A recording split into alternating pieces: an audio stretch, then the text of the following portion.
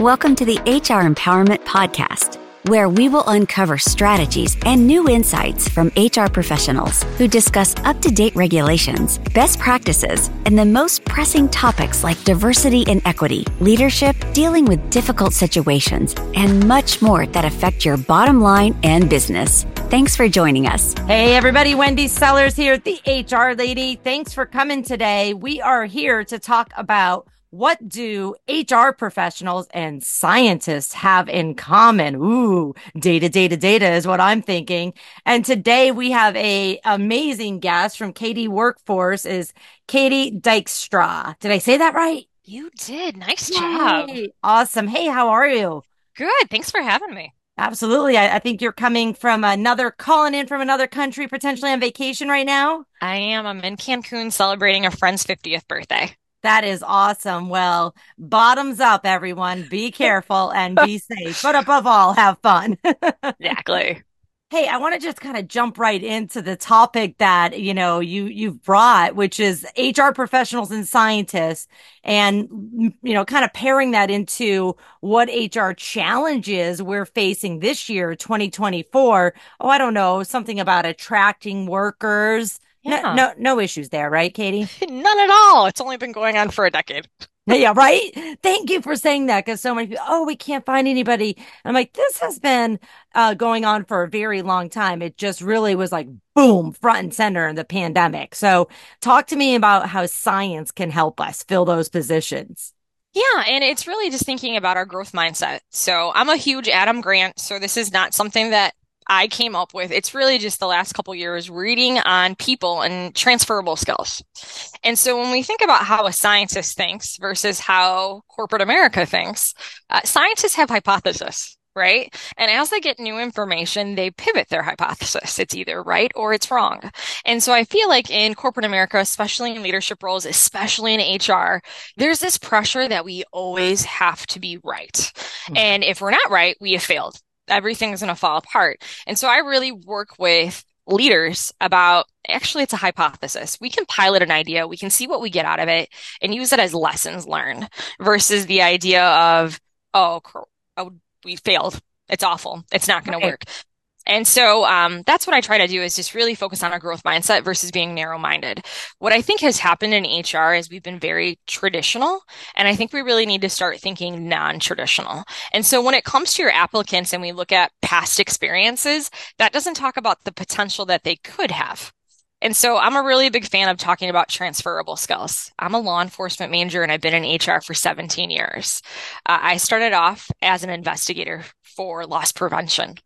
And loss prevention ended up happening to hold employee relation investigations. And so that was my connection into HR. So everybody's got a story, and usually you change your career about 8 different times with 8 different industries. So again, just because you went to school for something doesn't mean that's where you're going to end up. I love it. Oh, I'm living proof of that, because I have 3 degrees. 2 of them are in healthcare administration.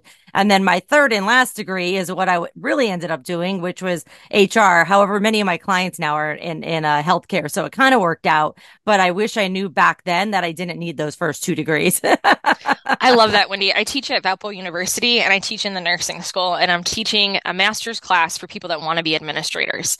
And the message that I keep telling them is, you don't have to be an administrator. You can use the skill that you're learning right now and you can really use it somewhere else. So don't feel like after you find out everything about being an administrator and then you're like, ooh, I don't like this. Instead, use it as an opportunity that propels you to the next part of your career. Yeah, I absolutely love that.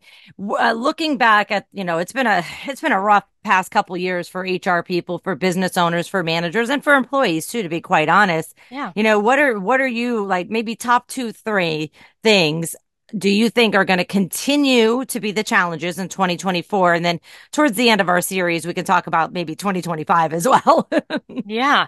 So I think that we need to keep getting creative when it comes to the workforce, right? Everybody's complaining that we haven't been able to find talent in 10 years, but what have you done to look outside of the norm?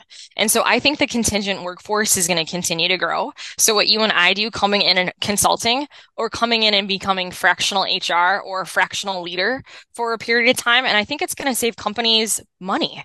I think small to medium sized businesses can't necessarily afford a full-time workforce, but there are people that want to work part-time that don't want your benefits. And that saves you a lot as a business owner. And so I always say, like, let's get creative here. Could you find someone that could work part-time that wants that, but they want to work 9 to 3 because they want to get their kid off the school bus? Could that work for you?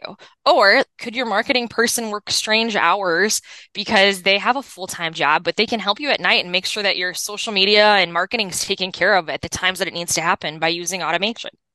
And so I think there's a lot of opportunity for us to think about that contingent workforce. And then how can we use AI? Because everybody that I've talked to in HR seems scared about HR or AI, but to me, it makes my life easier every day. What it can do.